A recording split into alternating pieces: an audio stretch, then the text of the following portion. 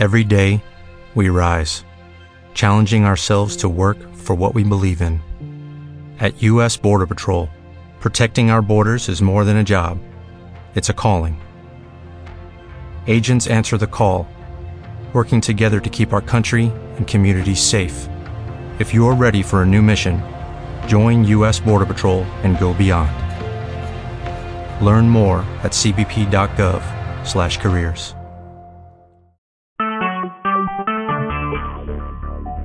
Talk shoes.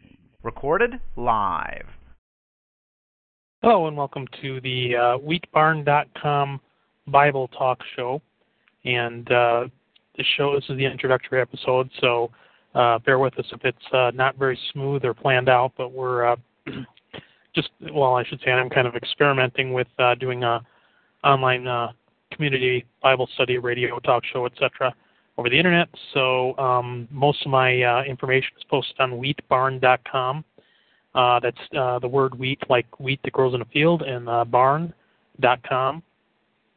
And so you can find most of my Christian blog and information and references and sources, so forth there. But I guess we're going to just start out right away talking about the Bible right away in the beginning, which is the best place to start, which is in the book of Genesis. But before I do that, I'll go ahead and say a prayer. Heavenly Father, I thank you for this time, this opportunity to share your word over the internet with others, and hopefully there will be people who will be able to have a chance to learn and glean information from your word, to grow in your word and to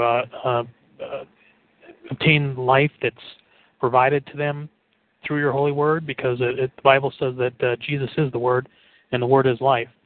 And we just thank you for, Lord, we thank you for giving your word for us and providing us with that eternal life that which we can obtain from no other source. And we just bless you and thank you for this opportunity to share your word now. In Jesus' name, amen. So let's start with right away at the beginning of Genesis, chapter 1 and chapter 2. And what I want to talk about in this particular show is, most people have read the creation account of Genesis if you're even slightly familiar with the Bible, or at least you've heard some of the story of Adam and Eve and the story of the 6 days of creation and so forth. But I think what a lot of people kind of miss in reading the text is, if you're not familiar with the Bible, you don't get into the kind of the nuances and the finer points of the text. But there's actually two alleged creation accounts in the Bible between Genesis chapter 1 and chapter 2. And I say alleged because I disagree with that. I believe this is all the same information by the same author, which is God. But in intellectual circles and universities and so forth, they have what's called the documentary hypotheses. And what that is that it's this idea that the Bible is a composite text, and the books of the Bible are composite text, and that they're actually drawn from a variety of different earlier sources. So there might have been a myth or in the Middle Eastern ancient times of one story of creation, and then there might have been another similar or slightly different myth in another area that had come down through history and through cultural oral traditions and so forth, and that these got written down, and maybe these were written down hundreds of years apart or originated hundreds of years apart, but that at some point in time they were put together into a composite text, and that becomes the Bible as you know it today. I think that's all heretical. I think that's complete heresy. I think the documentary hypothesis is absolutely wrong, because I believe that the Bible is the Word of God. It's inspired by the Word of God. It's infallible, and it's God-breathed. It's something that is not a collection of myths or a collection of rambling stories by different cultures trying to make sense of the world around them and so forth, and basically relegating them to very naive individuals. That's not what the Bible is. The Bible is indeed the Word of God. It is holy. It is God-inspired. And I want to talk a little bit about that argument that's presented called the documentary hypothesis, and why it's a heresy and why it's wrong, and why, if you actually read the text, particularly in Genesis, you can clearly see that it's wrong. And I'll start with it, kind of explaining it this way. There are two stories of creation in Genesis chapter 1 and Genesis chapter 2. But that doesn't mean that these are two different authors that are writing the story. and that doesn't mean that these two stories were from different sources, maybe hundreds of years apart in terms of their coming down into an oral tradition to be placed into a written text. On the contrary, I believe it's written by the Word of God, but what it is it's a different perspective, a different point of view. And if you look at the text in Genesis chapter 1 and Genesis chapter 2, you can see with looking at it with the proper critical analysis that it in fact has to be the same author, and I'll explain why. If I was going to describe to you, for example, say a quarter, okay, a coin, and I took a quarter out of my pocket and I described the quarter and I said, well, you know, on this quarter it has an eagle on it, and it's got, the eagle's holding, something in its claws, or, whatever's on the, I don't have a quarter in front of me, but you know what I mean, whatever's on the tail side of a quarter. If I begin describing that, okay, and then at a later time I describe a quarter again, I start from the beginning, but now this time I say it's got a picture of George Washington on it, okay, and it's got dates and so forth, and I give a completely different description of a quarter. Now, if you didn't know anything about a quarter, okay, and you were given these two accounts, and they look on the surface of them to be completely contradictory, if you didn't know what a quarter is or how it looked like, and all you were going up on was these two different descriptions, and one says that there's an eagle on it, and the other says that there's a picture of George Washington on it, you might come to the conclusion of thinking that, these are two different accounts, and they must come from two different authors, and so therefore they must, if they're in one text, they must be a composite material from two different sources that are put into the same text and kind of woven together, okay? But in reality, I'm talking about the same thing. I could very easily be the same person talking about a quarter just from a different point of view. I could spend time talking about a quarter from the tail side of it, and then I could spend time later on talking about the quarter describing the head side of it. Why this shows that the documentary hypotheses of multiple sources is a heresy is the very fact that when I'm giving that description of like in the case of a quarter, using that example, I'm giving it in such a way that it's specifically given to contrast two different sides of the same coin. Okay, it's the story is juxtaposing one side versus the other side. Okay, and that juxtaposition is a literary device to show contrast. In other words, if I was going to tell a tale from one point of view, and then I wanted to give you the other side of the story, the completely opposite point of view, or a tie-in to that story, but from a different side, I can do that. But by doing that, I would show you that it has to be the same author that's giving both stories, because he's using that literary device of juxtaposition. He's purposely contrasting one story from the other. Okay. Now, if I had given you a story of what a quarter looked like, and one I said, well, it's like this fuzzy round ball, and it rolls down the road like a tumbleweed or something like that, okay? And then I gave you another story, and I said, no, a quarter is a little metal round coin, and it has a picture of a head on one side and the eagle on the other, something like that. Okay, those two stories wouldn't be a juxtaposition. They would not be contrasting each other, right? Because one has nothing to do with the other. They're completely different, completely separate. Obviously, you could tell these are kind of two different stories or two different accounts because there's no relation between those two stories. But when you give two different accounts that are two points of view to the same story, okay, and they're opposite in a sense, and they're contrasting each other, that's a juxtaposition. That's a literary device that would suggest it's from the same author, not from a different author. If I describe to you what black looks like, and then I spend more time describing to you what the color white looks like, okay, that's a juxtaposition. That's contrasting two different sides. That would suggest that I'm using a literary device in order to tell both accounts, which means the same author is telling the story, right? Because otherwise it'd be completely different stories. So that's what's going on in Genesis 1 and Genesis 2. What we have in Genesis 1 and Genesis 2 is a juxtaposition or contrast looking at the same account from two different sides. But more importantly, you can see that there's a relationship, that these aren't just completely two arbitrary stories that were put in the text, one taken from, one story and then, that has nothing to do with the other, and then they're just kind of mashed together. No, they're two different stories that specifically complement and contrast each other in such a way that you can tell that the literary device of that juxtaposition is instilled in the text. Therefore, it has to be the same author. There's a purpose behind placing those two stories against each other like that, and I'll get into that in a second. But that's the point I want to make, that why the documentary hypothesis is heretical, and why these aren't different source materials. Because the person who's writing Genesis 1, which is God, wrote Genesis 2 in direct reflection of Genesis 1. And the person who wrote Genesis 2, and vice versa, the person who wrote Genesis 1 is writing in reflection of Genesis 2. They complement each other in such a way that you can tell that the author was directly aware of both accounts at the time of writing it.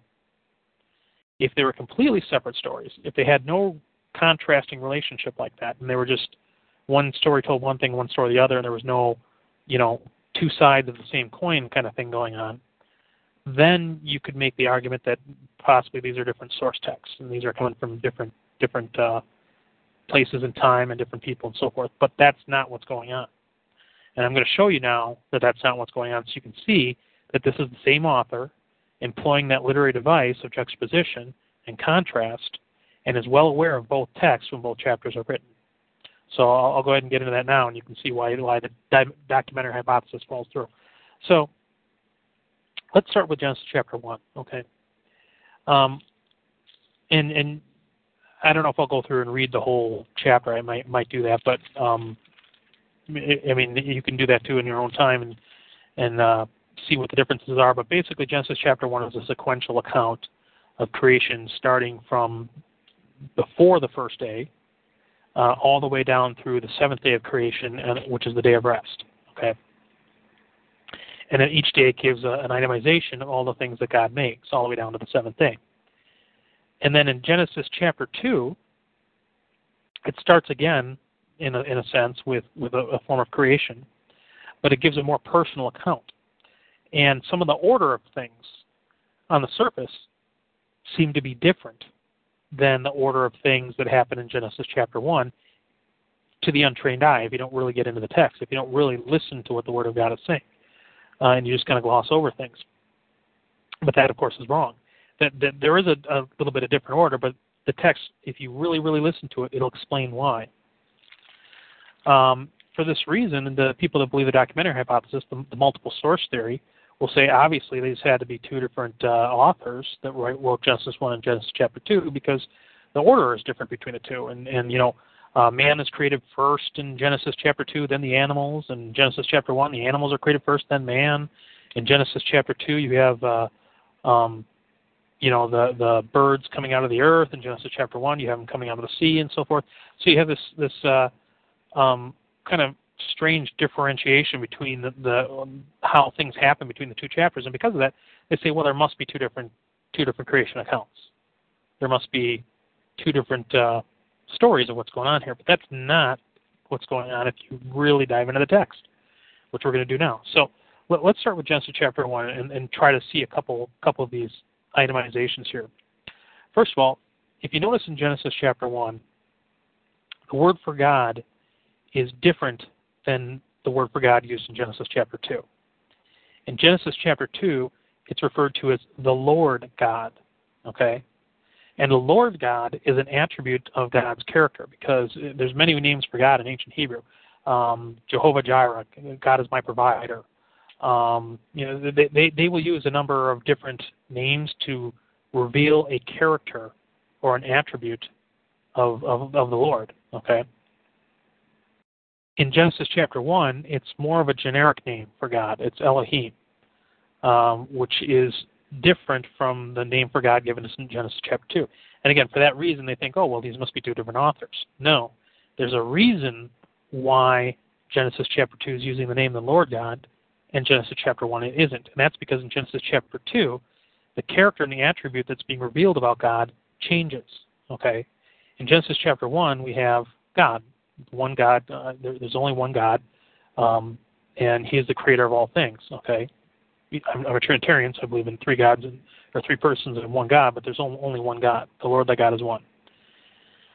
in Genesis chapter 2, we get into, from going from the one God, we begin to discover a certain attribute or a certain character about God, and that's when it gets into talking about the Lord God. And what you'll notice is that not only does it talk about that in terms of the name of God, but that attribute also carries throughout the entire description of the text in Genesis chapter 2. Okay? And I'll show you how that works. In Genesis chapter 1, we have a sequential order of the naming of things, but this is kind of a creation of the earth as a whole. All right? On the first day, he creates light. On the second day, he creates the sky. On the third day, he creates the waters are gathered together into one place, and dry land appears, and then plants grow. On the fourth day, he creates the sun, moon, and the stars, and basically ordinances for being able to keep track of time. On the fifth day, he creates the birds and the fishes. On the sixth day, he creates animals and man, and then on the seventh day, he rests. Well, I should say, let me back up on a caveat here, because that might be a little bit questionable.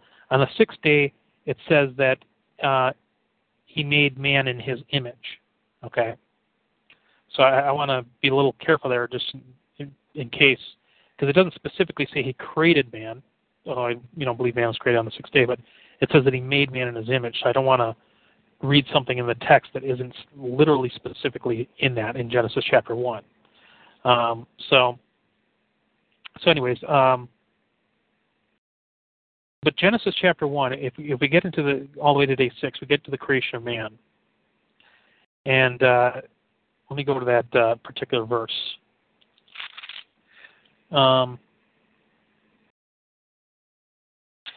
I'll start at Genesis 1, verse 26. Okay.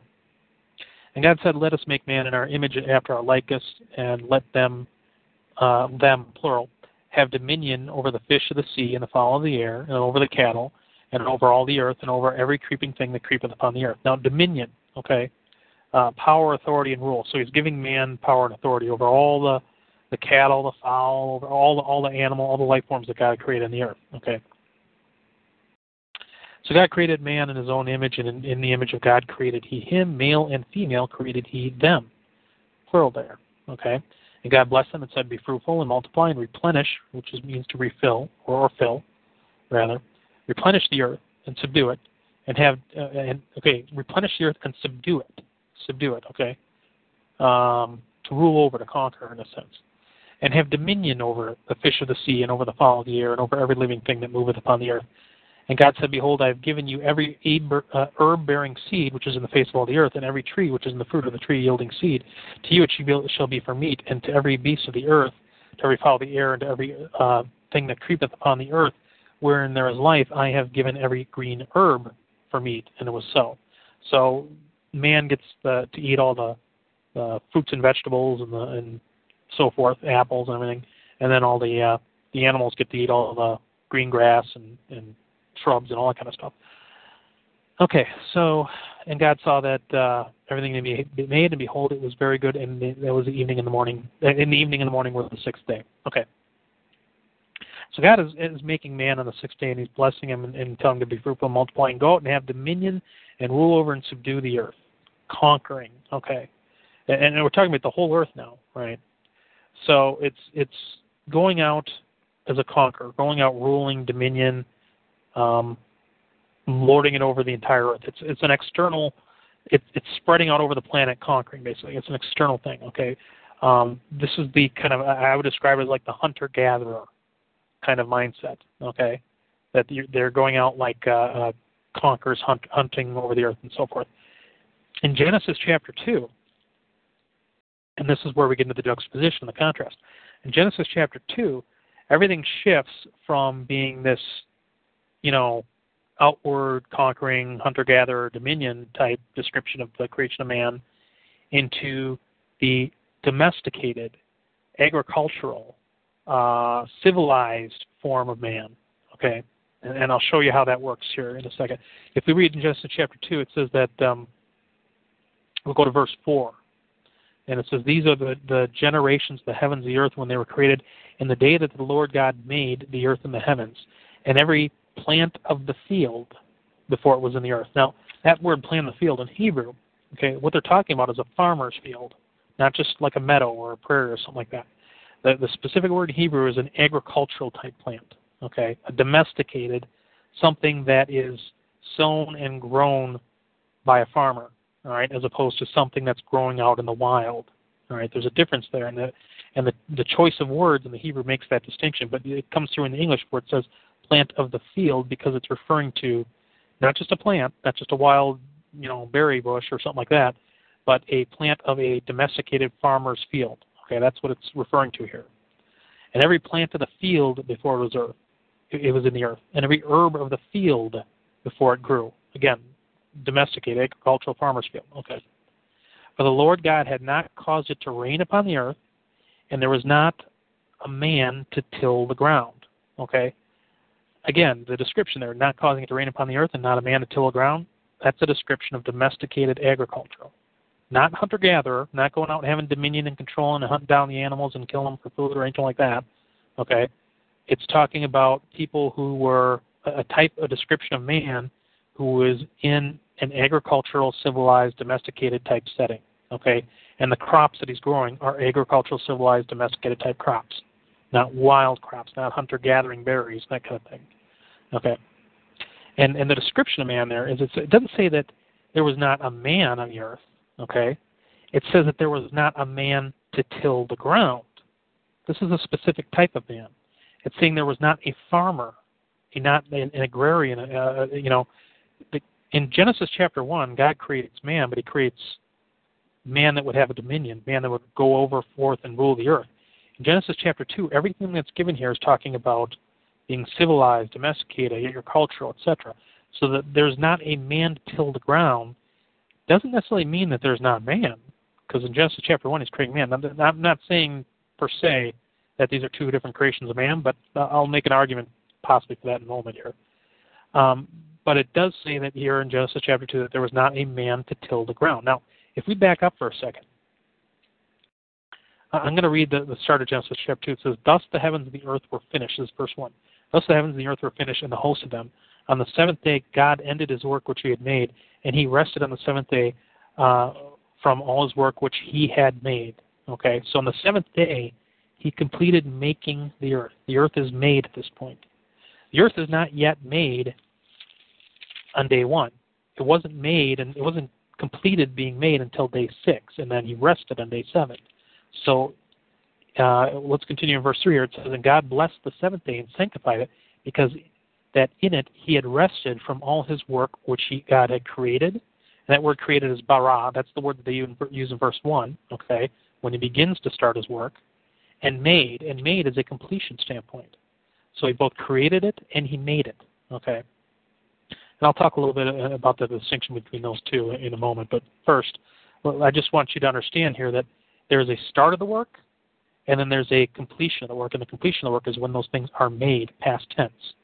And in verse 4, it starts out and it says, "And these are the generations of the heavens and the earth when they were created." Okay, that's one word.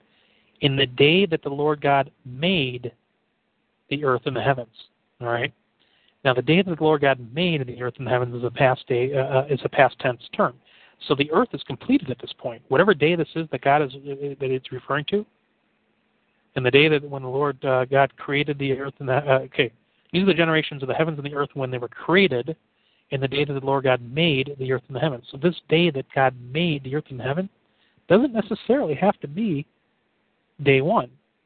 And it doesn't necessarily have to be a literary device just to talk about that first week of creation or in a general time period. Okay, it's possible that what they're talking about here, or what the Lord's talking about here, is day 6 or day 7 of creation, because it could be the completion day, the day that all the things are made. And so he's finished making the hunter-gatherer, the wilderness type of earth, okay? And now he's making domesticated man to put in a garden, to separate it from the external wilderness world and to create civilized, a lordship type setting as opposed to a wild type setting, okay? Not the hunter-gatherers, but the farmers, the agricultural, the domesticated types, all right? So these are the generations of the heavens and the earth when they were created in the day that the Lord God made the earth and the heavens. Now, I actually believe it's day 6 that he's talking about here, because that's the day that God finished his work. That's the day he made the earth. He rested on day 7, but he finished it on day 6. Okay? And now let's continue on. It says, "And every plant of the field before it was in the earth, and every herb of the field before it grew, and the Lord God did not cause it to rain upon the earth, and there was not any end to till the ground.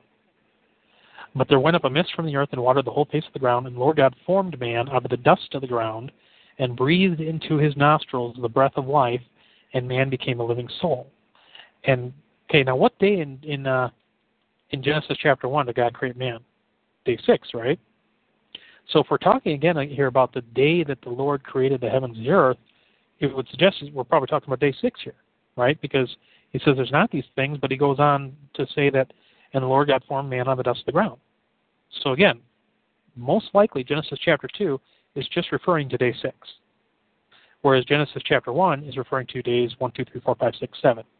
Well, actually 6, because day 7 doesn't start till the first part of Genesis chapter 2. But the first 6 days of creation are in Genesis chapter 1. In Genesis chapter 2, we have a focus on day 6. Okay. "And there went up a mist from the earth and watered the whole face of the ground. And the Lord God formed man out of the dust of the ground and breathed into the nostrils the breath of life, and man became a living soul. And the Lord God planted a garden eastward in Eden. There he put the man whom he had formed." Now, again, planting a garden is domesticated crops. Okay. On day 3 in Genesis chapter 1, and I'll go to that so you can understand the verse here. We'll start in verse 9. It says, "And then God," this is day 3 now, Genesis chapter 1, verse 9. "And God said, let the waters under heaven be gathered together in one place, and let dry land appear. And it was so. And God called the dry land earth, and the gathering together of the waters he called seas. And he saw that it was good. And God said, let the earth bring forth grass and herb yielding seed, and fruit tree yielding fruit after its kind, whose seed was in itself on the earth. And it was so." Now, God can make plants and so forth in the wilderness, okay? But that's different from the description we start out with Genesis chapter 2, which is the plants of the field. And plants of the field are either in a farmer's field or a garden, okay? And so the Lord God's planting a garden. I believe that this is something different and separate from those plants that are listed in Genesis chapter 1. He's talking specifically about a specific garden. I believe that there were plants already at this time, but when the Lord God is planting a garden, this is something different in Genesis chapter than the plants, the wild plants that are growing in Genesis chapter 1. So it says, picking up in chapter 2, verse 8, it says, "And the Lord God planted a garden eastward in Eden, and there he put the man whom he had formed." And again, the term here all throughout Genesis chapter 2 is Lord God, which again is the idea of man submitting to the authority of God. It's submitting, domesticated, servant, obedient, as opposed to a generic term of God, and man being wild, hunter-gatherer, taking dominion, etc. Okay?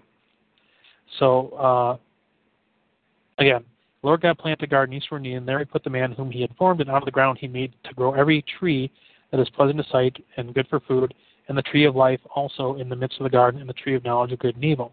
And this is one of those verses that they try to say, oh, see, God creates man first in Genesis chapter 2, and then the plants, but in Genesis chapter 1, the plants are created on day 3, and man's created on day 6, so therefore they contradict each other. No. You're talking about two different things here. Genesis chapter 1 is talking about the creation of the earth as a whole in the wilderness.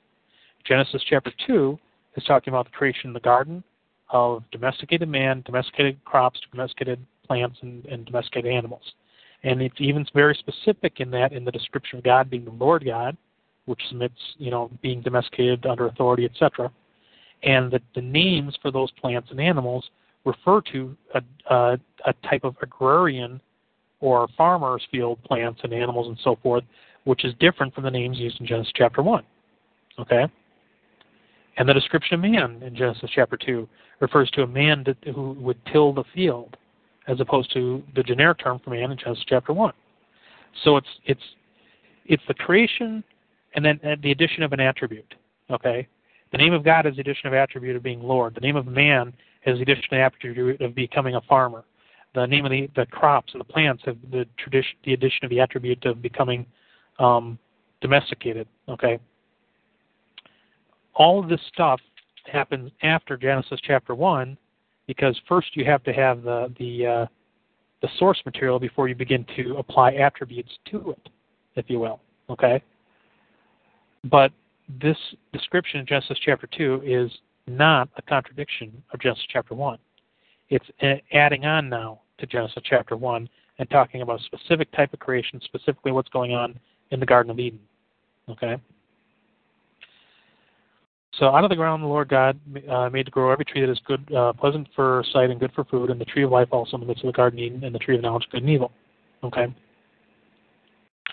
So, and then he goes on to say that God caused a river to flow out of Eden, and then he gave a commandment. Then he took man and put him in the Garden of Eden. He actually says that twice. First it says he takes man, he puts him in the Garden of Eden. Then he causes the river to flow out of Eden, which parts into 4 parts. And then it gets a verse again that says, the Lord God took man to put him in the Garden of Eden to dress it and to keep it, which is kind of interesting because the first time he mentions putting man in the Garden of Eden, he doesn't have a commandment for man to do anything. But the second time that verse is put there, it says he's put there to dress it and keep it. Now, one question I have is, did Adam wander off at this point? Because when it talks about, there's 2 verses saying that he's put in the Garden of Eden. So is it a reiteration of the first verse? Well, it's an interesting question because the first time he put man in the Garden of Eden, it's a generic term, but the second time he adds an attribute. And he says, and he put him there to dress it and to keep it. Again, just like going back with Genesis 1 and Genesis chapter 2, adding that attribute of being domesticated and agrarian and so forth, same thing happens with those 2 verses. It says, verse 8 says, or excuse me, let me back up here. Verse 7 says, and the Lord God formed man on the dust of the ground and breathed in the nostrils of breath of life, and man became a living soul. And then verse 8 says, the Lord God planted a garden eastward in Eden, and there he put the man whom he had formed. Okay? That's verse 8. There he put the man whom he had formed. Then he mentions the river, the flowing out of the garden, that divides into 4 parts. And then verse 15, again, it says, and the Lord God took the man and put him into the Garden of Eden to dress it and to keep it. So we're adding this agricultural attribute on the second rendition of putting man in the Garden of Eden. Same thing that happens between Genesis chapter 1 and Genesis chapter 2, adding this agricultural, domesticated, farmer-type attribute to it, if you understand what's going on here. And this is why I'm saying that whoever wrote Genesis chapter 1, which is God, is the same person who wrote Genesis chapter 2, because you can see what he's doing with Genesis chapter 1. You can see that he's specifically applying these attributes in reflection of Genesis chapter 1. Meaning, these are not 2 different texts that came centuries apart from different sources. Okay? Because whoever's writing Genesis chapter 2, which is God, okay, is doing this in full knowledge of Genesis chapter 1. And is carrying on the same literary device from Genesis chapter 1 over into Genesis chapter 2. Just like if I were to talk about 2 sides of the same coin, okay? It's a juxtaposition. It's something that would suggest it has to be the same author for both texts, which is God, which is why the documentary hypothesis is a total heresy and is absolutely not true. So anyways, getting back into this, it says the Lord God took the man, put him in the Garden of Eden, and dressed to keep it. And the Lord God commanded the man, saying, of every tree that thou shalt eat of the garden thou mayest freely eat, but the tree of the knowledge of good and evil thou shalt not eat of it, for the day that thou eatest of it thou shalt surely die. Okay. So he's given commandments now. First he puts him in the garden, then he puts him in the garden with a commandment, a positive commandment, what to do to dress it and to keep it. Okay. And people will often say, well, Adam and Eve had one commandment in the garden: you don't eat fruit of the tree of knowledge of good and evil. No, that's not true. Their first commandment was to dress and keep the garden.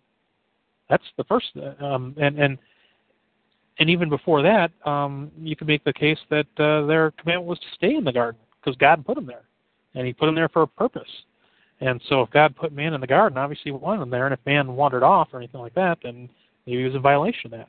And I don't know that Adam did, but it is interesting that verse is in there twice. The first time it says He put him in the Garden of Eden, and then the second time He puts him in there to dress it and to keep it. So, did He leave and He put him in there a second time, or is it just a reiteration of that verse? Well, I don't know, because if you look at what's between those 2 verses, the description of the river flowing out from Eden, it begins to talk about where those 4 rivers divided out to, and it talks about 4 different lands. Okay, So maybe Adam went exploring at this point, and then God put him back in the garden, right? And then maybe on top of that, God also gave him tasks to do for wandering off. These are all speculations. I might be reading a little too much into the text here, but that that's one of those things that kind of crossed my mind when I'm reading that is, why are those two verses there? That God put him in there twice.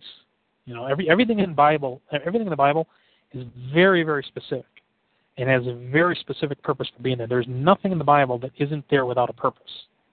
And if you come across something in the Bible that just seems out of the ordinary, doesn't like why is it there? There's a hidden treasure behind that when you figure out why it's there. And it will reveal amazing things if you can discover the reason why it's there. It really will put your point of view in the text in the right frame to be able to understand it rightfully. Okay?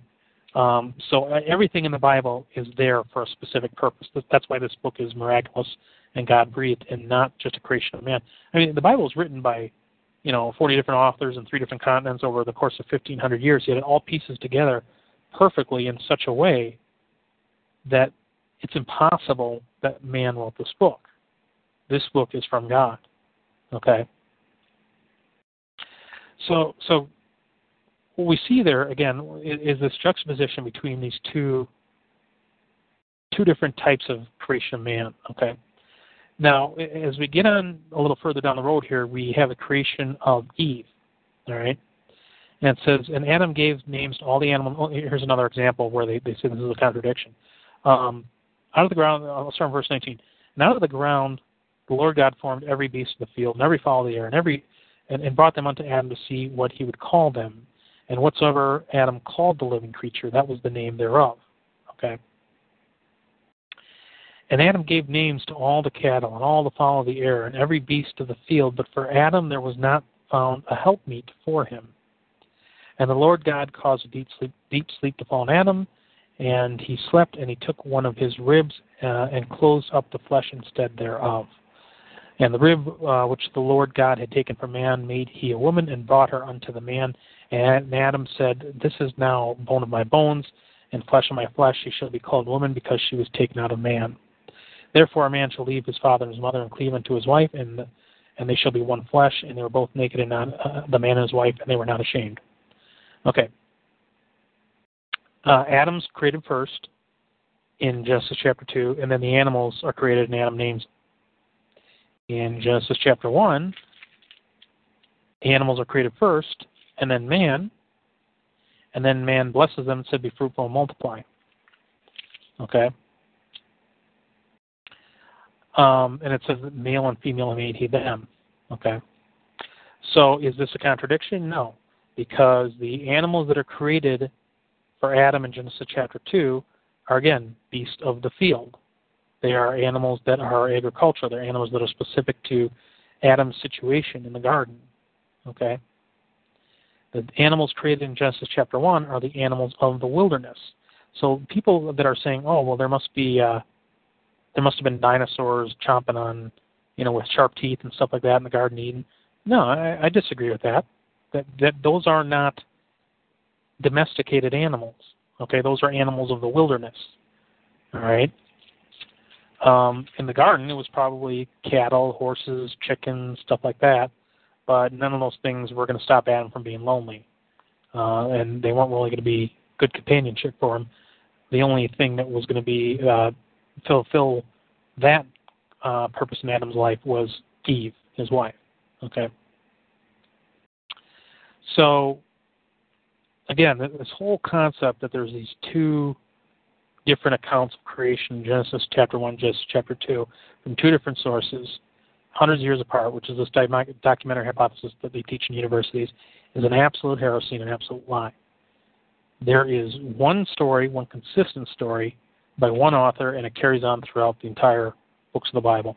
And I'll tell you what, I always am constantly going back to Genesis chapter 1, Genesis chapter 2, Genesis chapter 3, Genesis chapter 4.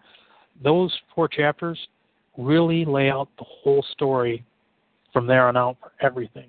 I mean, there's so much rich material in those texts that I keep going back to that I mean, you wouldn't believe how much hidden treasure is found in those first several chapters of the Bible that really lay out the position for everything. There's a reason why Jesus is called the Lamb who was slain from the foundation of the earth, and you find that out when you read Genesis chapters 1, 2, 3, and 4.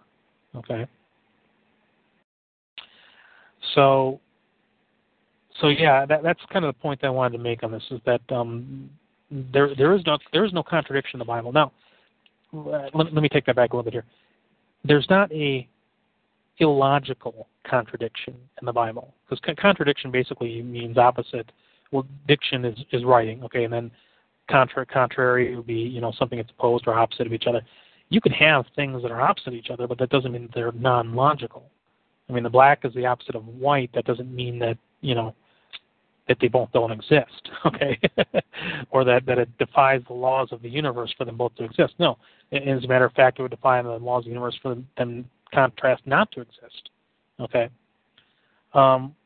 What makes contradictions appear to be falsehoods is if they exist in a combined format, right? So in other words, if I said outside right now it's dark out, and outside right now it's light out, okay, you'd say, well, how can both those things be at the same time? That's a contradiction, right? Well, actually, it's true. It depends on what side of the planet you're on. It is a light out outside if you're on one side of the planet, and it's dark outside if you're on the other, right? So it's not a contradiction. But unless you think about it in those terms, you would think it's a contradiction because you think they're both that way at the same time. But here's the point I want to make about a contradiction, is that things that appear contradictory, they're not contradictory if they're placed in their proper positions. If they are divided and separated apart and maintain those compartmentalizations, now they're not contradictions. In fact, they're necessary for creation to exist. For example, in the beginning, God created the heavens and the earth. The heaven would be an opposite, it would be a contradictory thing to the earth, okay? They're both created in the beginning. But what makes them able to both exist without, self-annihilating is the fact that they are kept separate and compartmentalized. That is actually the fundamental nature of creation, is to create, separate, divide, and then continue the process and repeat, okay? That's what the flower of life, basically, how it blossoms. It's this process of taking something, cellular division.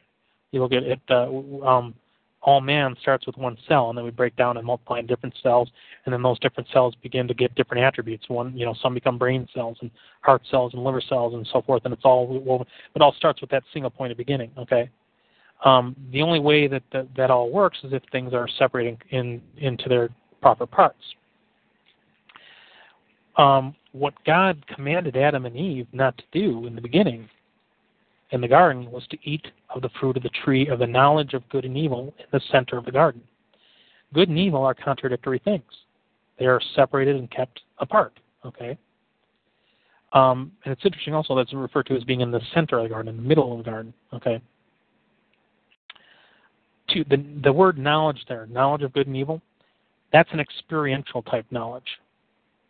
In other words, obviously, there was a awareness of good and evil because God used the terms for Adam and Eve to tell them not to eat of that tree, and it wouldn't make sense if those terms aren't at least understood to mean something specific.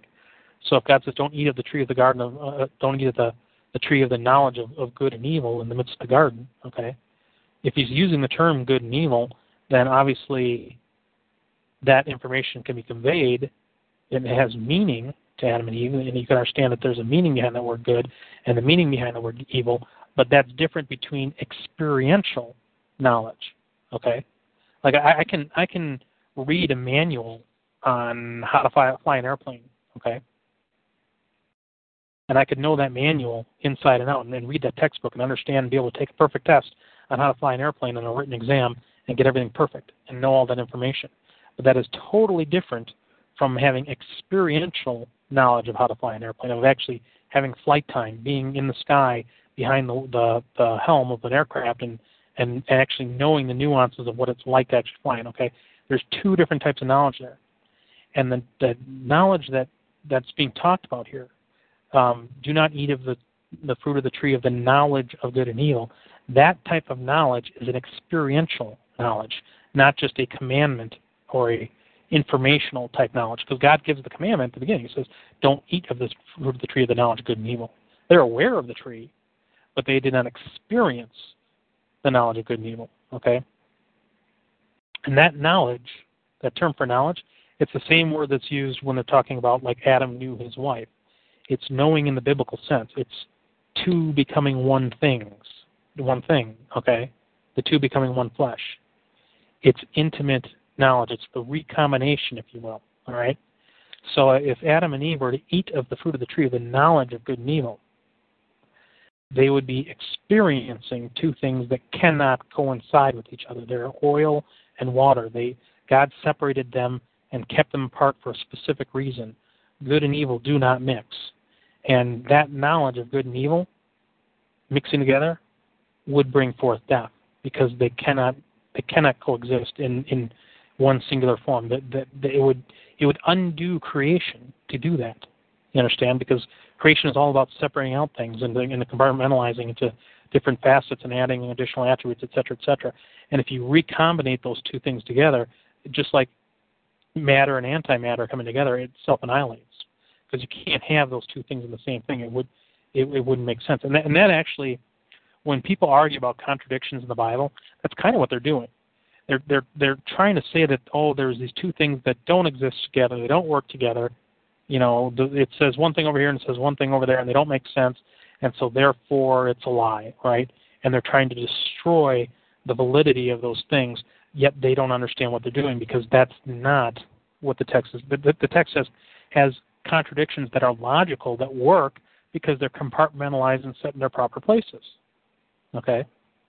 They're not recombinated. And there really is no contradiction in the Bible in the sense that most people mean it. It's just that they don't understand the Bible. Okay? So when God said that the wages of that is death, when that's experiential knowledge of good and evil. However, even though the wages of sin is death, God created a plan of salvation for mankind so that we could be saved even from the wages of our sin, which is death. And that is a sacrifice for someone else to take that sin upon them and to experience that death for us. And that is Jesus Christ. And that story is all throughout the first few chapters of Genesis. You see, to come in the presence of the Lord God in a state of sin is to be in a state of judgment, because unholiness cannot come in the presence of God. It says when Christ will return that basically the wicked will be destroyed in the brightness of his coming. Okay, to stand in that glory in a state of sinfulness, to stand in the presence of God and to be known in that state of sin is a self-destructive thing, because it cannot exist. Good and evil cannot exist together, okay? And God is good. And so, therefore, those that hide from the light because their deeds are wicked are running for a very specific reason. Because intuitively, in your soul, you know that when you're in a state of sin, you don't want to be exposed to that light. You want to run and hide, and actually God allows for a time separation to allow people to repent and to clean them up so that they can eventually come back into the presence of God. And part of the reason why Adam and Eve were cast out of the Garden of Eden, I believe, in addition to being a punishment, was for the sake of their salvation, because had they entered into the presence of God in their sinful state, God's commandment was the wages of sin is death, and God does not lie. And so therefore, if they're in a state of sin and they're in the presence of God, that sentence is going to be carried out. Therefore, God gave them time for that judgment were to take place in order to have salvation and for mankind to repent. And that's carried out in the text in Genesis chapter 3. When Adam and Eve hid themselves in the garden, they intuitively knew that. There was a fear upon them. Because first they were naked and not ashamed. first they could come before the presence of the Lord without feeling a sense of shame because they didn't have sin on them. But once they ate of the fruit of the tree of the knowledge of good and evil, now they had sin in themselves. Now, in the light of God's glory, they would experience shame. And specifically, it said that the wages of that sin is death. So they had reason to be fearful. And they hid themselves amongst the trees of the garden, and they tried to cover up. That's what it is. They sewed together fig leaves and so forth, and they try to cover up their sin. And isn't that what man always does when they sin? When you've done something wrong and you're fearful of getting caught for it, you try to. The fallen nature of man is you try to cover it up. And the reason why you try to cover it up is because you don't want to experience the judgment of getting caught and the repercussions of what you know that you did is wrong. And so they tried to cover up with fig leaves. But God provided them something else to cover up for the time being until true salvation could come through Jesus Christ. And what God provided them to cover up wasn't the leaves of plants. It says that God provided them the skin of animals to cover up, okay, as a clothing for them. And then he cast them out of his presence. And again, this starts the whole process eventually of salvation. Now, Christ is the Lamb who's slain from the foundation of the world. For Adam and Eve to receive the skins of animals as a covering for their shame begs the question that what about the animal who had the skin originally? What happened to it? Right? It would suggest to me from the text that an animal lost its life to provide clothing as a covering for Adam and Eve so that they would not be exposed in their shame, allowing them time to repent and to learn the ways of the Lord and so forth. And ultimately until the ultimate sacrifice comes along through Jesus Christ to cover our sins under his blood so that we can enter into the presence of God, right? So Adam and Eve knew from the beginning that plants and animals were not a proper sacrifice to appease the Lord.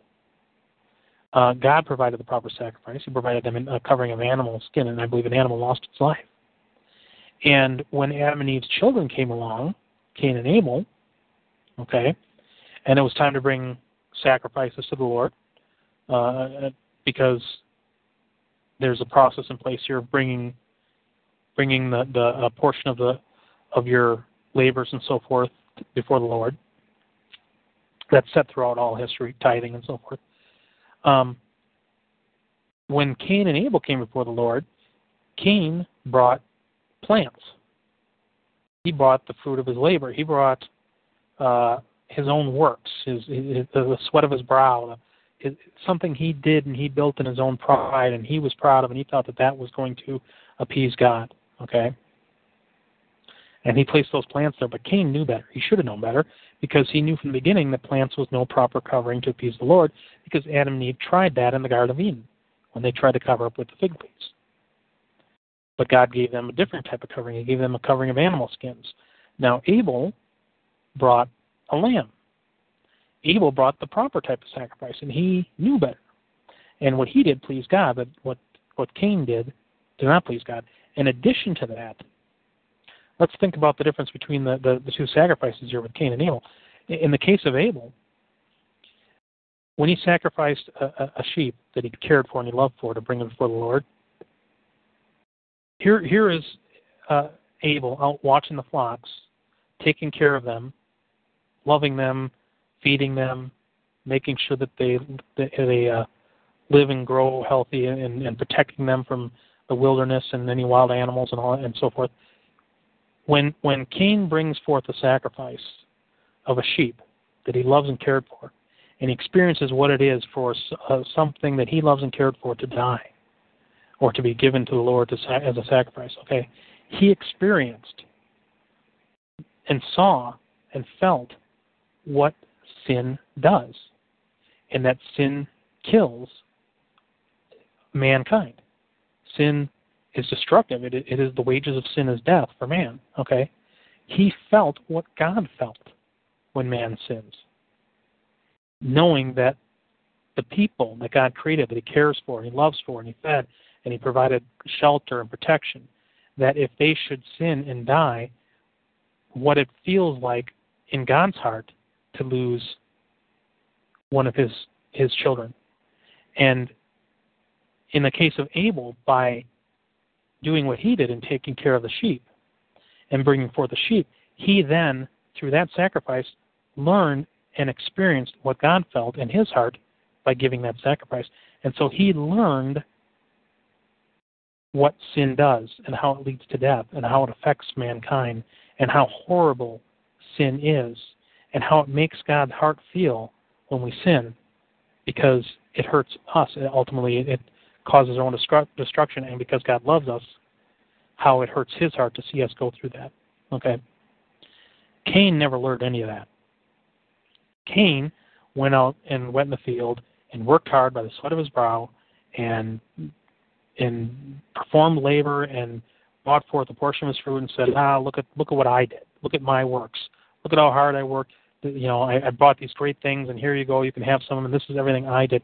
Cain was trying to save himself or obtain the favor of the Lord through works, through his personal works. But there is nothing we can do, because our works are like filthy rags. Okay? There's nothing we can do to justify ourselves by our own works.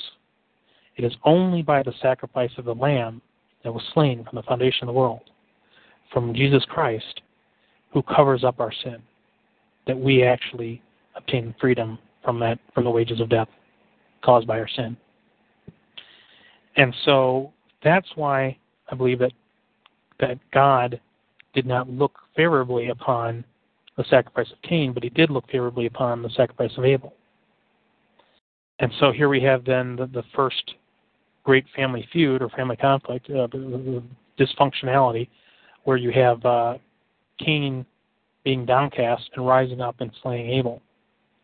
And that sets forth the whole sequence of God's children versus the children of the devil throughout all time, because those that are the children of pride, that are the children of works and so forth, want to oppress and rise up and slay God's children, who are children after God's heart, who are caring and loving and want to repent and turn away from sin, and are not trying to justify themselves by their own works, but recognize that it is through the sacrifice of Jesus Christ that our sins are remitted, and that we're covered under the blood. Our sins are washed away and covered under the blood and made white as snow because of what Christ did on the cross, not because of anything that we can do. No work we can perform, no labor we can produce will ever justify us. Only the sacrifice of Christ justifies us. And all of this is put forth in the first 4 books of Genesis, and it carries out throughout the whole story of the whole Bible, which is why it's one common theme and one common motif, and more importantly, one common author from beginning to end for the entire text, and why there is no way this book was written by anything other than the influence of the Holy Spirit and the direct inspiration of God through his prophets and through his servants to put it down into text for our learning in our generation so that we can come to know the Lord. And there's so much more that I could get into this, but I think for the sake of time here, we're about an hour into the show, so I think this is maybe a good end point. But that's the main point I wanted to get in here, is that don't listen to the ideas and the heresies that man will come up, particularly those that profess them to be wise, but they've made themselves fools. Those at the universities will tell you the earth is millions of years old and so forth, not realizing how their own bias is affecting their views and their outcomes of their quote-unquote science. This book is real. The Lord is real.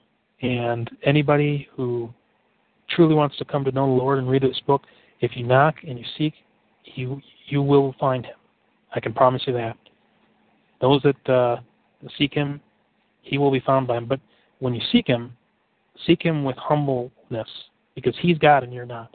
Seek him with a heart like Abel, where you want to know the Lord out of love, not out of your own works and pride.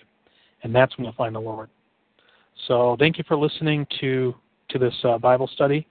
And if you want to find out more information, you can check out our website at wheatbarn.com. But I appreciate you all coming to listen, and I hope in the future we'll get some more viewers here as well. But feel free to join in, ask questions at any point in time. If you do come upon a live show, we're going to try to do these. I'll have a schedule in the future, but you can check wheatbarn.com to see when future episodes are going to be scheduled. But I appreciate you, and God bless everyone for listening to this episode, and I hope you have a wonderful, wonderful evening. Thank you very much. Bye-bye.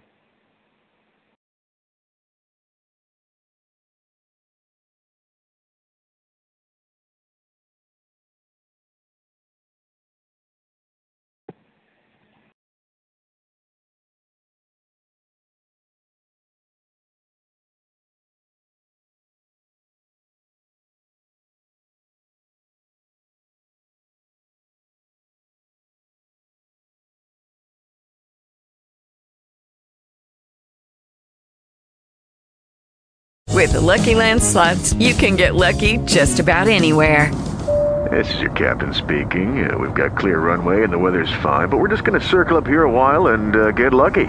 No, nothing like that. It's just these cash prizes add up quick. So I suggest you sit back, keep your tray table upright, and start getting lucky. Play for free at LuckyLandSlots.com. Are you feeling lucky? No purchase necessary. Void where prohibited by law. 18+ terms and conditions apply. See website for details.